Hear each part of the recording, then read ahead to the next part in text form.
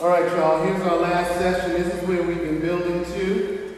Started last night talking about God is beautiful, beautiful community, the God that we image. So we're formed to image Him, and that means individual dignity, value, and worth, but even more than that, we're formed for image and identity in community.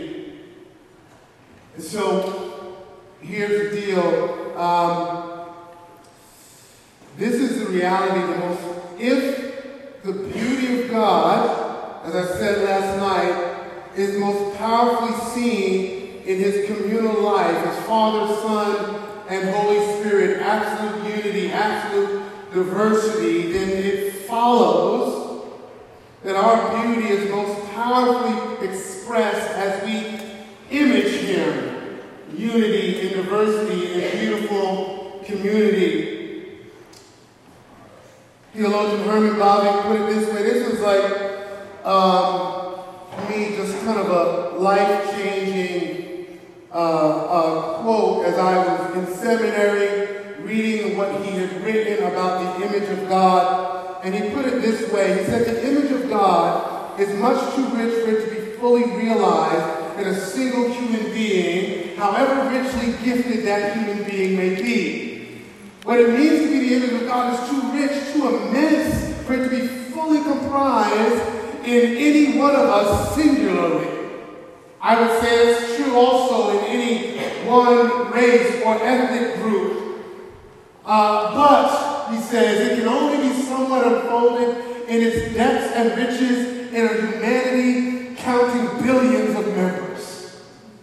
He says, only humanity in its entirety, as one complete organism, summed up under a single head. And that single head he's talking about is Jesus Christ, as a prophet proclaiming the truth of God, as priest dedicating itself to God, as ruler controlling the earth and the whole of creation. Only it is a fully finished image, the most telling and striking likeness of God. So you really want to know and see the full picture of the image of God, you have to have glory in view.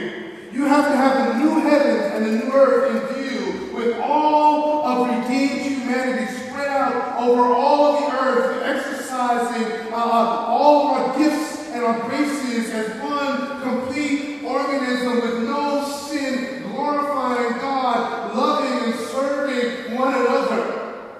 Since that's the fully finished image, most telling and striking likeness of God.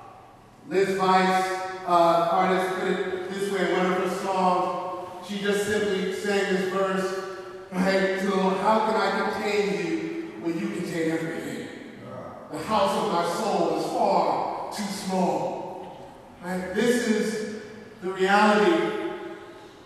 We can say that our human creaturely community, when it is mutually glorifying, speaking and acting in such a way as to enhance the reputations of others, to bring praise and honor to others, exhibiting a mutual deference, a willingness to serve one another, to submit to one another, we are imaging God's beauty when we see this at work. And so, the point here is we are formed for image and identity in community. The community rather, as image. We are not merely the image of some of the divine attributes. We image God Himself, who is inseparable from all of His attributes. And so if God's beauty is seen in His Trinitarian life, we should expect that beauty to be reflected in the humanity that images Him. And so while each person has measurable value and dignity because we are God's image, the most significant way we bear that image is in community. Apostle Paul, the first chapter of the letter to the Ephesians, puts it this way in Ephesians 1, verses 3 to 10, that long run-on sentence in the Greek text. He says, blessed be the God and Father of our Lord Jesus Christ, who has blessed us in Christ with every spiritual blessing in the heavenly places, even as He chose us us in him before the foundation of the world, that we should be holy and blameless before him. In love, he predestined us for adoption to himself as sons through Jesus Christ, according to the purpose of his will, to the praise of his glorious grace, with which he has blessed us in the beloved. In him we have redemption through his blood, the forgiveness of our trespasses, according to the riches of his grace, which he lavished on us in all wisdom and insight, making known to us the mystery of his will, according to his purpose, which he set forth in Christ as a plan for the fullness of time. Paul, what is the mystery of God's will that he has made known to us, according to his purpose that he set forth in Jesus Christ as a plan for the fullness of time? Paul says to unite everything in him, things in heaven and things on the earth, to unite, to sum up everything in Jesus Christ. That is God's plan for the fullness of time. That's the mystery that has been revealed to us in the gospel of Jesus Christ. And this is what's driving Paul's message in the letter to the Ephesians. When he continues in that first chapter praying that they might have the eyes of their hearts enlightened, that they might know the great power that is at work within them. The power, Paul says, that God worked when he raised Christ from the dead. He says, I want you to know the immeasurable power that's at work within you, church. The same power, that is the power of the Holy Spirit that God worked when he raised Jesus Christ from the dead. I want to have the eyes of your hearts enlightened so you would know it. That is in you. For what? What is the power in you for? That's what he goes on to say in chapter 2, right? By grace we've been saved through faith. This is not our own doing. It's a gift of God so that nobody can boast. It doesn't matter. Nobody gets to boast. God is doing the work, right? He says you are living stones. He said Christ has broken down in his body the dividing wall of hostility that he may make one new man out of the two. The power that he's praying for, because the evidence that God is going to unite all things in Jesus Christ is the unity of his church. Is the unity in diversity.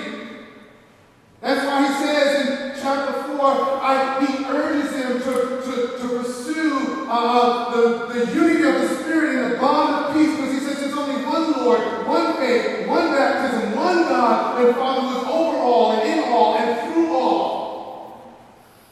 All of this, he wants them to know the depth and the breadth and the width of God's love. What for what? For unity.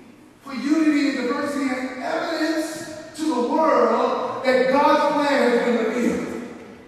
And he's going to unite everything in Jesus Christ. Peter Langhart wrote a book that was published in 2017 to commemorate the 500-year anniversary of the Protestant Reformation. The title of his book is The End of Protestantism. And what he meant by that was that double meaning, the end, the telos, the goal of Protestantism. He said was the goal of Protestantism was the end of Protestantism.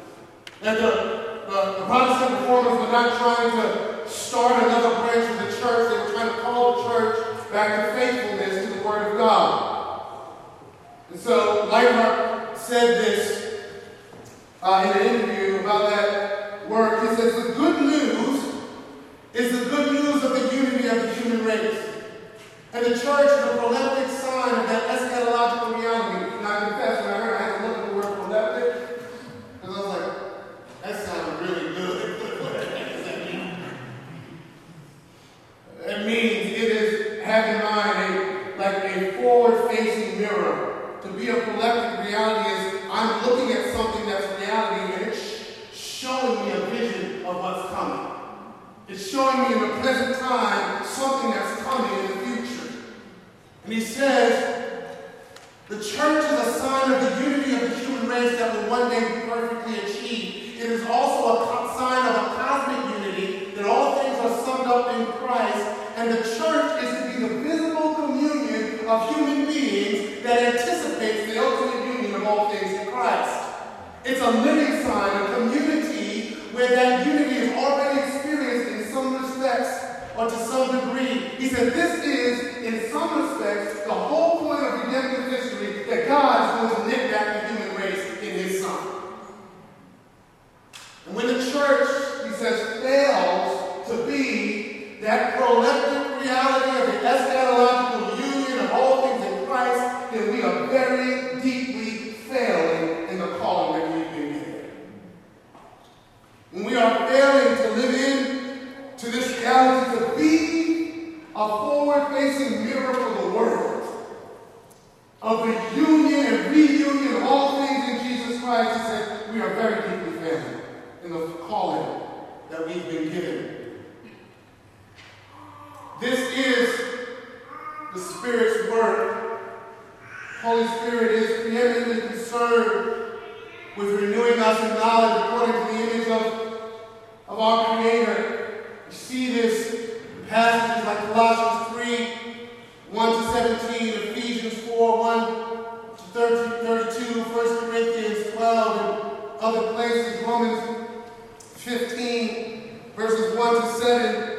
That passage in particular, the Apostle Paul in the book of Romans he takes 11 chapters to lay out the gospel, the good news of Jesus Christ, right? To show, right, that everybody's in the same boat, right? It doesn't matter Jew or Gentile, all have sinned and fall short of the glory of God. And he lays this all out, and then he starts in chapter 12 with the implications of all this good gospel news that he's been telling them, when he says, therefore I beseech you by the mercies of God to present your bodies a living sacrifice, holy and acceptable to God, which is your spiritual worship. And he goes on to talk to them about what this looks like, what all this gospel truth looks like for them in practice in diverse community, Jew and Gentile together in the Roman church. In chapter 14, he's laying out for them the way in which they are allowing divisions to rise up among them in conflict in the church, where some say, you can't eat, you can't drink wine, and some say you got to honor him one day, some days as holier than the others, and some say you can't eat meat, understand everything, only eat only vegetables. And Paul's like, listen, what are you doing? Do not, for the sake of food, destroy the one for whom Christ died. Your liberty is your liberty to die to your preferences. And he starts out chapter 15 with these words. He says, we who are strong, that means stronger in the faith, we who are strong have an obligation to bear the failings of the weak and not to please ourselves. Let each of us please his neighbor for good, to build him up, because even Christ didn't please himself. He says there are differences. Some of us are in different places in terms of our faith in the body of Christ. There are some of us who are stronger at one moment than others. And you got to remember, this is all in the context of diverse community. Jew and Gentile together in the church. And he says, most English translations translate that we who are strong have an obligation to bear with the failings of the weak and not to please ourselves, as if he's talking about tolerating others. He's nice. It's literally to bear, to carry the failings of the weak. He is using cruciform language. He's using cross-form language, carrying the weaknesses of the weak. And he had set them up for that in chapter 5 when he said that while we were still weak, Christ died for us. That he's already done the bearing of the weak, and it was us. So we live it out by bearing one another in diverse Christian community. And then he says to them, everything that is written beforehand was written for our instruction, so that through the endurance and the encouragement of the Scriptures we might have hope. And he says, may the God of endurance and encouragement grant you to live in such harmony with one another, in accord with Christ Jesus, that you may together with one voice glorify the God and Father of our Lord Jesus Christ. He's driven to this unity and diversity, the God who grants endurance and encouragement. I know it gets rough to try to live out unity and diversity, say, but the God who grants endurance and encouragement, he grants you to live in such harmony with one another that it looks like together with one voice, you're glorifying God and Father of the Lord Jesus Christ. And then he says in verse 7, therefore, welcome one another, as Christ welcomed you for the glory of God. And this is the call. This is the call to the people of God. I alluded to this quote, I think earlier today or last night. This is Steve Guthrie in his book, Creative Spirit, the Holy Spirit and the Art of Becoming Human. He says, one may think of the Spirit much more personally and creatively as an artist whose one subject is the sun, S-O-N, and who is concerned to paint countless portraits of that subject on countless human canvases using the paints and brushes provided by countless human cultures and historical situations. It is Jesus, the incarnate Son of the Father, and none other whom the Spirit seeks to portray, and each portrait is successful and creative, not because it makes of him what he is not, by forming him in our likeness and conforming him to our preferences and our predilections, but because the Spirit uses ever new cultural approaches and historical situations to bring out more of the infinite variety of saving truth that's in Jesus. And this is what the Spirit does. He uses ever new cultural approaches and historical situations as he does the work of salvation to bring out and show for us more and more of the infinite variety of saving truth that is in Jesus Christ. This is the Spirit's work. You see it come to fruition in texts like Revelation chapter 21, when John is given eyes to see what glory will be. And he says, I saw a new heaven and a new earth, for the first heaven and the first earth had passed away, and the sea was no more. He said, I saw the holy city, the new Jerusalem, coming down out of heaven from God, adorned as a bride for her husband. And I heard a loud voice from the throne saying, behold, the dwelling place of God is with men. He will dwell with them, and they will be his people, and God himself will be with them as their God. He will wipe away every tear from their eyes, and death shall be no more, neither shall there be mourning, no crying, no pain anymore, for the former things have passed away. And then John says a little later in that chapter, when he sees the holy city, the new Jerusalem, he said, I saw it coming down out of heaven from God, having the glory of God. Its radiance like a most red jewel, like a jasper, clear as crystal, had a great high wall with 12 gates, with great gates, 12 angels, and the names of the 12 tribes. John he's searching for words to describe the glory and the beauty of the bride. He is searching, grasping for words to describe how magnificent Jesus' church is in glory. This is where we're headed. This is where the Spirit is taking people of God. And now, I know some of y'all joined Christ Central Church and had no idea it was in the PCA. Had no idea you were becoming Presbyterian. It's all right. I got used to being a Presbyterian too. Lord is good. It wasn't a mistake. He knew what he was doing. But I bring this up for a couple of reasons, because I want to show, because all I'm saying I'm delighted actually to be in the Presbyterian Church and to be Presbyterian because all I am calling our churches to do and be is to live into our theological commitments. To live out the practical implications of what we already say we believe.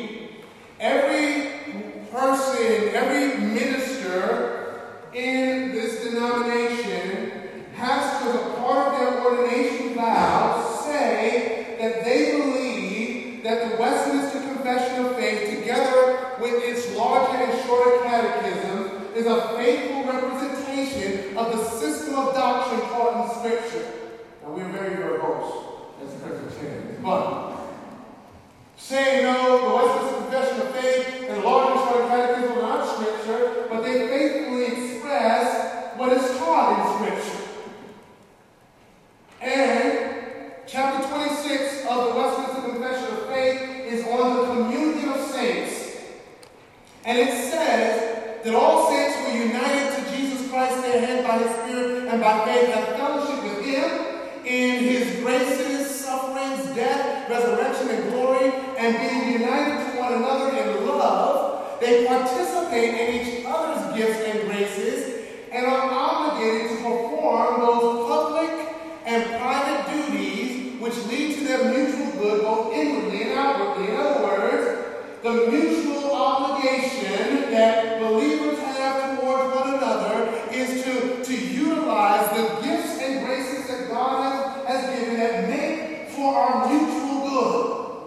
Not just in some ethereal spiritual sense, but it's both inwardly and outwardly, both quote-unquote non-materially and materially. It is the duty of professing saints to maintain a holy fellowship and communion in the worship of God and in performing such other spiritual services as help them to edify one another. It is their duty also to come to the aid of one another in material things according to their various abilities and necessities. And here it is, as God provides opportunity, this communion is to be extended to all those in every place who call on the name of the Lord Jesus. As God provides opportunity, this communion is to be extended to all those in every place who call on the name of the Lord Jesus. This is 16th century, Westminster, England. Not the most diverse place. But they're looking at the Scriptures. And so how is it there has never been a time in the history of American Presbyterianism where Presbyterian ministers have not confessed that this is a faithful representation of the system of doctrine taught in Scripture. So how is it that Presbyterians in America could write defenses and apologetics for slavery and segregation? Could make arguments that some people are less human than others?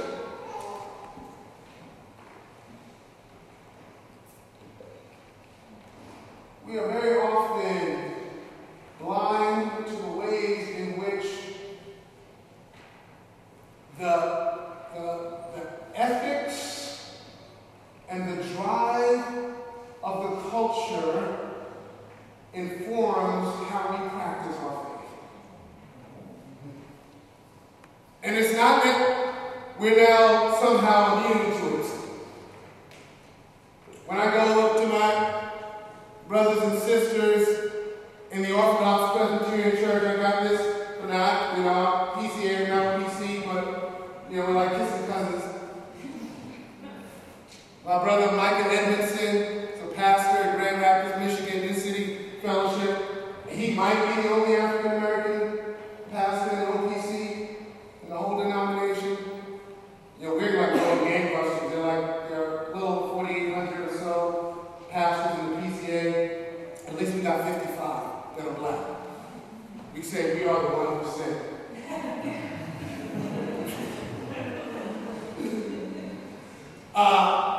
But he brought this to my attention. The Orthodox Presbyterian Church, in their book of church order, their directory of public worship,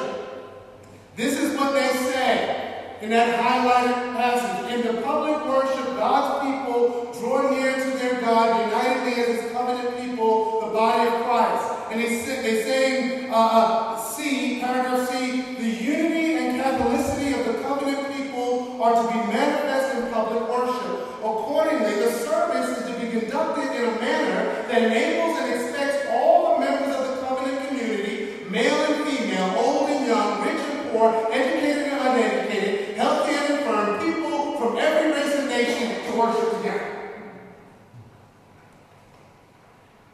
And I just ask, how are we doing?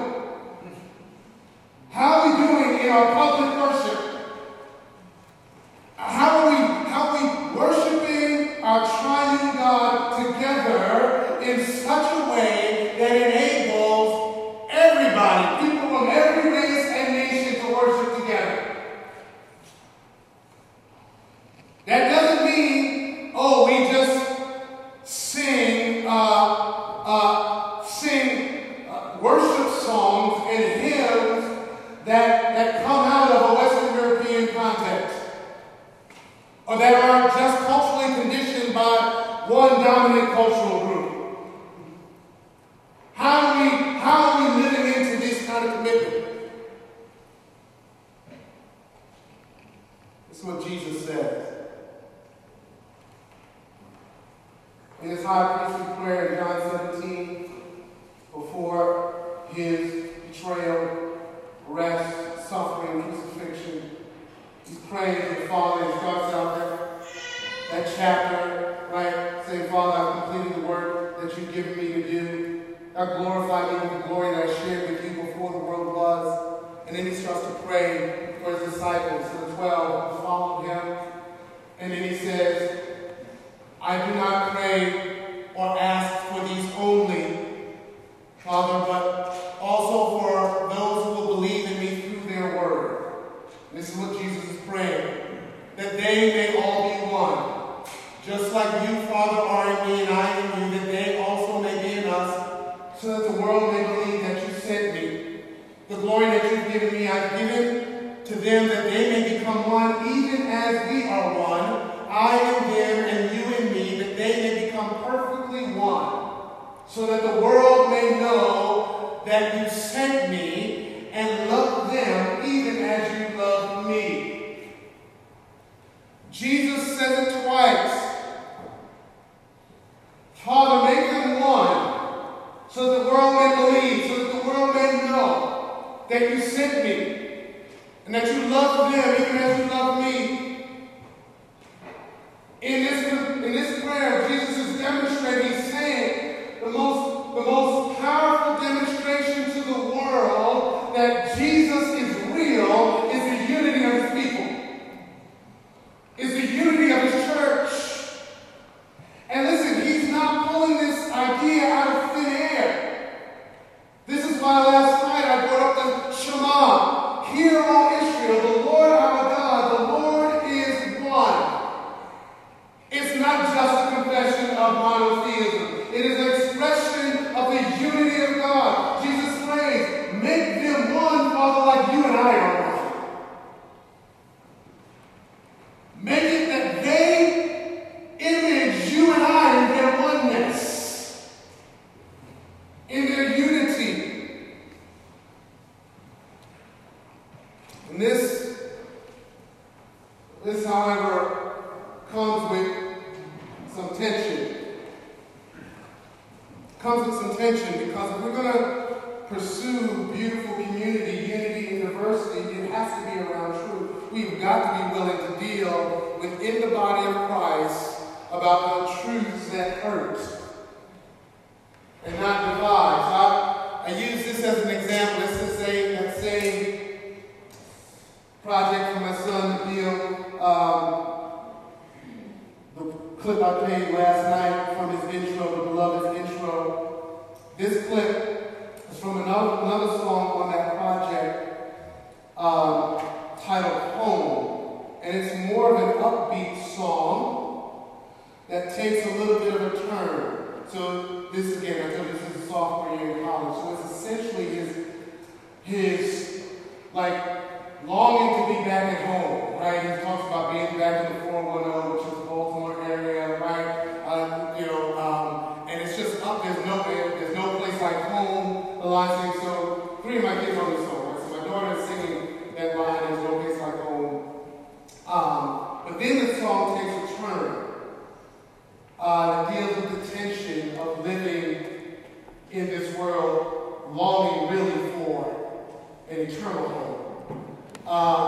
And the challenge, particularly, this is a piece, poem you'll hear. This is my oldest son on this song, who also does some spoken word poetry. So this is him thinking about life as a young black man in America, pursuing, PhD and dealing with the issues of racial tension. And so listen to his words. And again, he's doing this in the context of being in a majority white PCA church. And listen to the tension in his words as he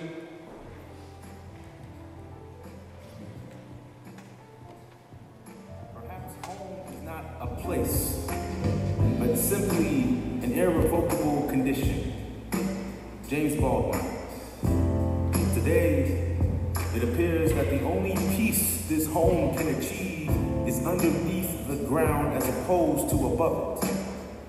Perhaps that was the original intent. We are nothing but dust after all, fallen creatures steadily degenerating until we become a whisper in the wind. A missing seat at a dinner table in Florida. A missing freedom fighter in Texas. A missing body in a wedding in New York. A missing genius in a college classroom in Missouri. A missing explorer on the playground in Ohio. When every step is a criminal offense. When every breath is considered an illegal substance. When your country is more quick to mourn the death of a lion than your own people, you can't help but question the carpenter's hands. How this home comes with the understanding that you will always grieve your own. Alone. That you are always deserving of the bullets, the rope, the water, the non-consensual, and if there ever comes a day when the perpetrator is brought before a system that is rooted in relegating you to erasure, you must forgive, and forgive, and forgive, and forgive. Where is the joy in that? What is existence under perpetual threat? What truly is home underneath the burden of inevitable death? It must be nice to never have to think about that. If only people loved Freddie Gray just as much as they loved The Wire. If only people loved John Crawford just as much as they loved their right to bear arms. If only people loved Lecrae's melanin just as much as they loved his music. I'm sorry that you feel guilty for the home you were born into. I'm sorry that you believe that you're blamed for everything.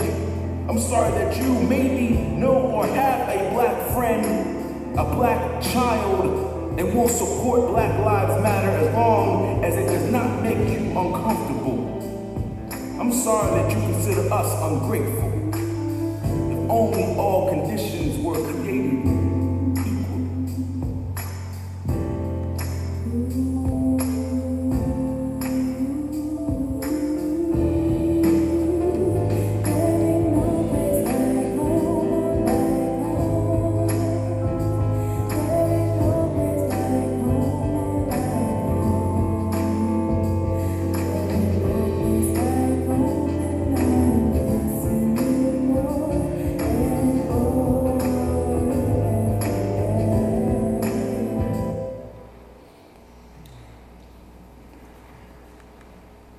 So, when I was doing my dissertation research, hopefully I'll get to that in a couple minutes, I got about 10 minutes left.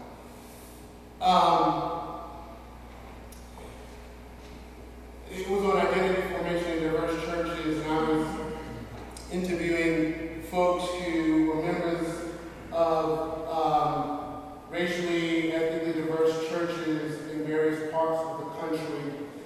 And it was each of those churches in some way, shape, or form, dealt intentionally with conversations around the issue of race, racism, and injustice. That they knew that if we're going to pursue unity and diversity, we can't just talk about, we're just going to preach the gospel and not deal with social issues. Because the gospel deals with social issues. It leads us into that. You can't not engage hard conversations that a young black man like my son might have in his perspective coming into a church that wants to be diverse. You got to find ways to engage the conversation in a healthy way without shaming anyone, which is the hard part. As the like Meek says, loving to know means exercising courage to enter into some conversations or discussions where we feel the discomfort of half understanding. It means courage to enter in where we embrace, we feel the discomfort of not really fully understanding. And we're not trying to fake it like we fully understand. And she says, Christian believers is knowing Christ in communion that best captures the dynamism of knowing well in every corner of our lives and pursuits. Mark Branson and Juan Martinez have a wonderful book titled Churches, Cultures, and Leadership, A Practical Theology of Congregations and Ethnicities. And here's what they say. Our capacities to understand each other, to share in work, and to hope require an increasing consciousness about our own worldviews and a commitment to listen to and walk under the influence of others. And they say, for many in the dominant culture, in which one element of the life world is entitlement, this can be a stressful experience. So it's not like people who are part of the dominant culture in America walk around saying, I'm entitled, I'm entitled, I'm entitled. But it's often the case that people are blind to the entitlement that they have just by being members of the dominant culture. And they say this pursuit of becoming more conscious about our own worldviews and growing in a commitment to listen to and walk under the influence of others who are particularly part of the non-dominant culture can be a stressful experience. And then they say, for those in the minority, the need for trust remains a challenge, especially if memories are saturated with wounds. If you're going to be pursuing unity and diversity, these are really ways of understanding the challenge. If you're coming from a minority experience where memory is saturated with wounds, it becomes more difficult to trust. Look, this is not mine, this is Carl Ellis. Has a helpful view of saying, what is comprehensive kingdom of God righteousness? You see, for the majority of evangelical culture, it's only in that top left quadrant, personal godliness. The essence of the Christian life is personal godliness, personal piety, obedience to the Lord, walking faithfully with Jesus. And yes, it's true, but there is an underemphasis, he will argue, in a full-orbed understanding or even personal justice. I do right. I do rightly. I do righteously. I seek to live in a way that accords with a follower of Jesus Christ in my personal life. He said, but what we miss very often, particularly evangelicalism, is the social aspect, social godliness, the we of it together. The corporateness of our godly pursuit, the corporateness of the need for understanding justice corporately.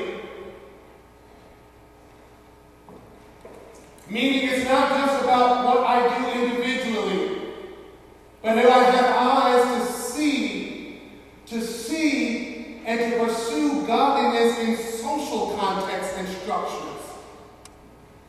See, because this is the kingdom righteousness. It's all of it. Not just one aspect. All right, I got 3 minutes. 3 minutes. Oh no, what happened? All right. Okay, that wasn't a blip. For some reason, it was like a black slide there, dark slide. So, all right. Here's what I want to do. I'm going to talk about some implications of this in practical ways, and what I found in my own research about diverse churches. And I was asking 4 questions in my research. How do people experience belonging in a diverse church? How does a church that is seeking to grow in reconciliation, unity, and diversity, how do people actually experience belonging when they say, oh, I belong here, and I fit, these are my people, I'm theirs, they're mine? How do people gain awareness of their identity as they experience this belonging? How do people's identity form as they experience this belonging? And what are the benefits for identity formation for people who experience this kind of belonging in a diverse church? And for the first question, it was really interesting. How do people experience belonging in a diverse church? 5 ways. This first one, a mission mindset, this applied predominantly to people who are ethnic minorities in diverse churches. In other words, folk who were, this is what other research demonstrates. Dr. Corey Edwards from the Ohio State University, sociologist, published a book a number of years back titled The Elusive Dream, The Power of Race in Multiracial Churches. And she makes this case from her research that the most successful interracial churches, when success is measured in terms of numbers of attendees and longevity, she says, are those that still cater to white cultural norms. In other words, they say they want to be diverse, but they, by default, still, she says, are the churches where the white attendees are the most comfortable, where most of the adjusting is still being asked to do by people who are ethnic minorities. And so here's what I found. People who are ethnic minorities end up taking on a mission mindset. They end up saying, I'm going to facilitate my own kind of belonging here.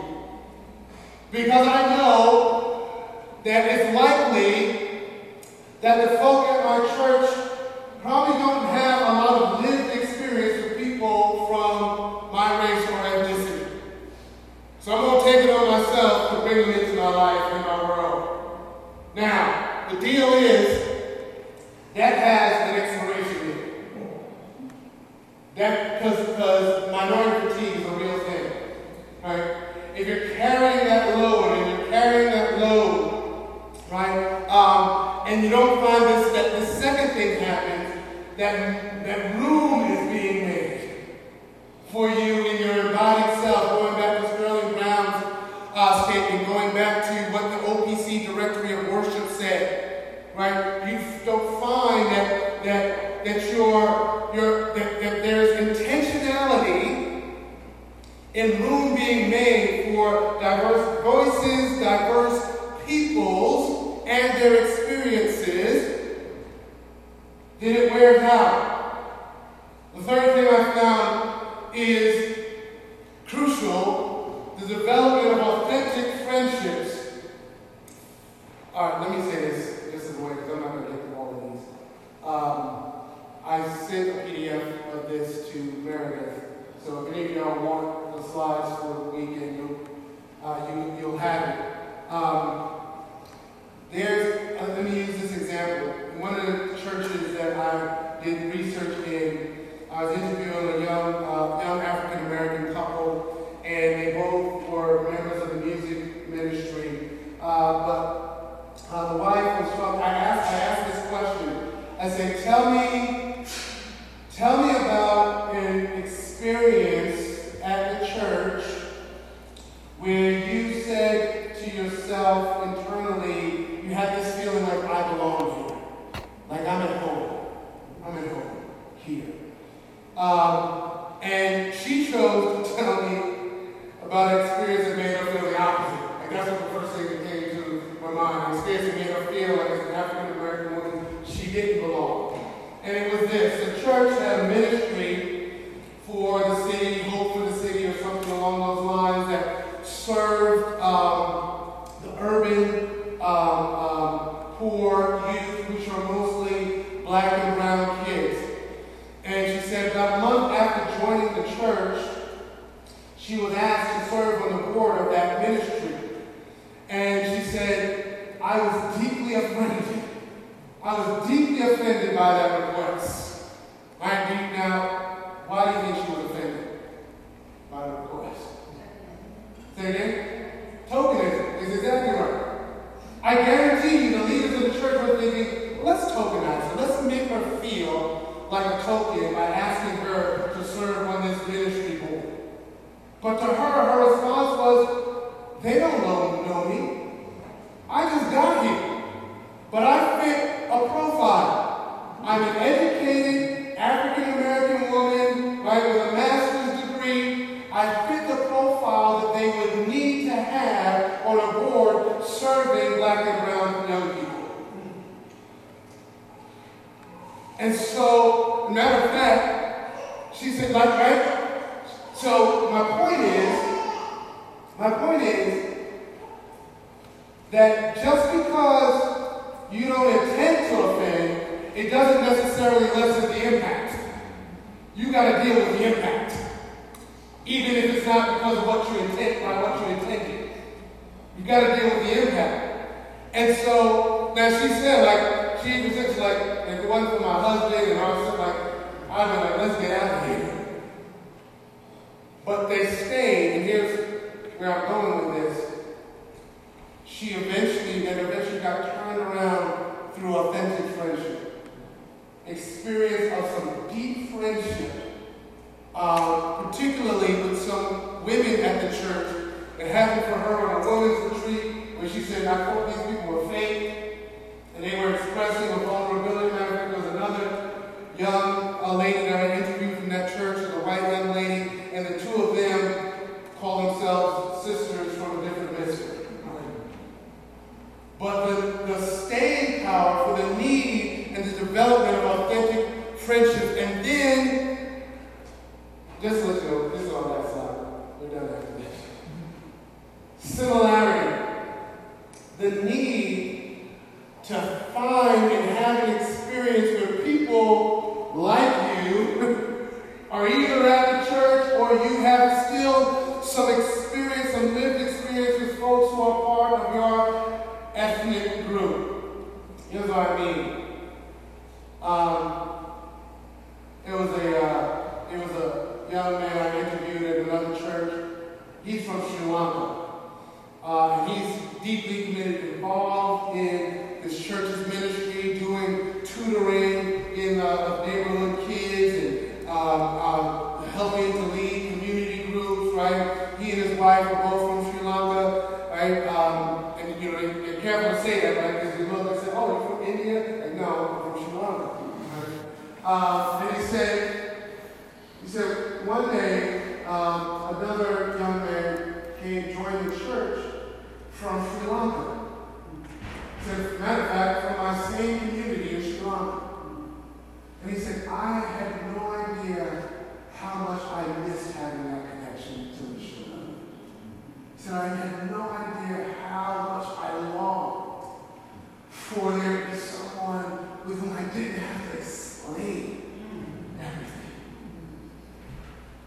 And so it's important. I say this oftentimes to churches that want to grow in diversity, unity, diversity, and beautiful community. We say we want to hire someone, we want diverse leadership. We want to hire a pastoral intern who's African American. We want to hire a pastor or some ministry leader who's African American. We want to diversify our leadership. And I'll ask the question, okay, how prepared are you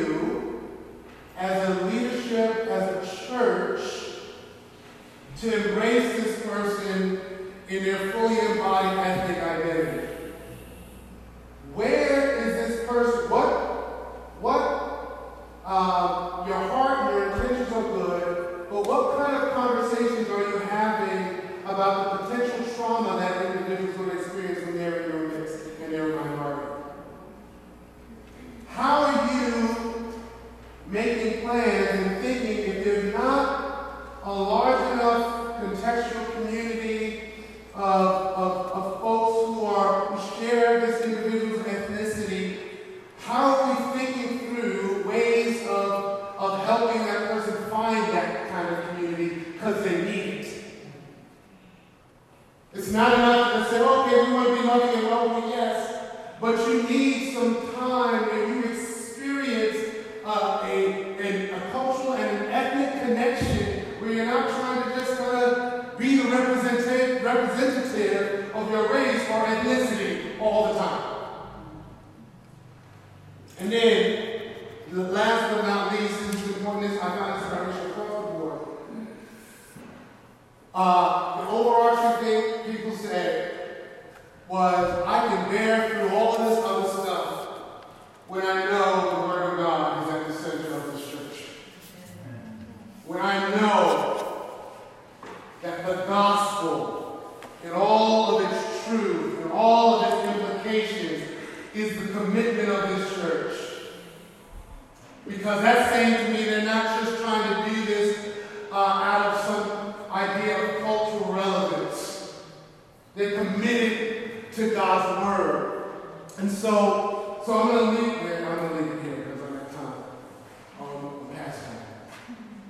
As you work through, pray through, think through these aspects of pursuing beautiful community, unity, and diversity, there's got to be a willingness to be the kind of body of believers who's not out to do like we do on social media and shame folk who don't have the right thoughts or opinions on issues of race and racism and injustice, but to be a place where you can actually deal openly and honestly and truthfully and forthrightly about it and not divide. And be a place where you're thinking about making room for people in their embodied selves and growing in deep, authentic friendships and a growing commitment to God's word and to the message of the gospel. Amen? Amen. All right, I should pray, right? Yes, let's pray. Let me pray. Father, these things are really heavy. And extraordinarily challenging. We know what your plan is. We see it in your word. Your plan for the fullness of time to unite everything in Jesus Christ and your people are to be the evidence to the world of that truth. And so, Lord God, would you affirm and confirm us in the truth that this is your heart and give us the strength to pursue these things in healthy ways, being willing to be vulnerable and open with one another. Would you do a mighty work of grace with Christ Central Church here in Durham, North Carolina? That this church would grow as a powerful witness to this city of the reconciling power of Jesus Christ. That people would come to look at this church and wonder how in the world did that happen? How did all those people with all those differences come together and stay together and love one another? But would you make it so? For the glory of your name and praise of your grace. And we ask it in Christ's name. Amen.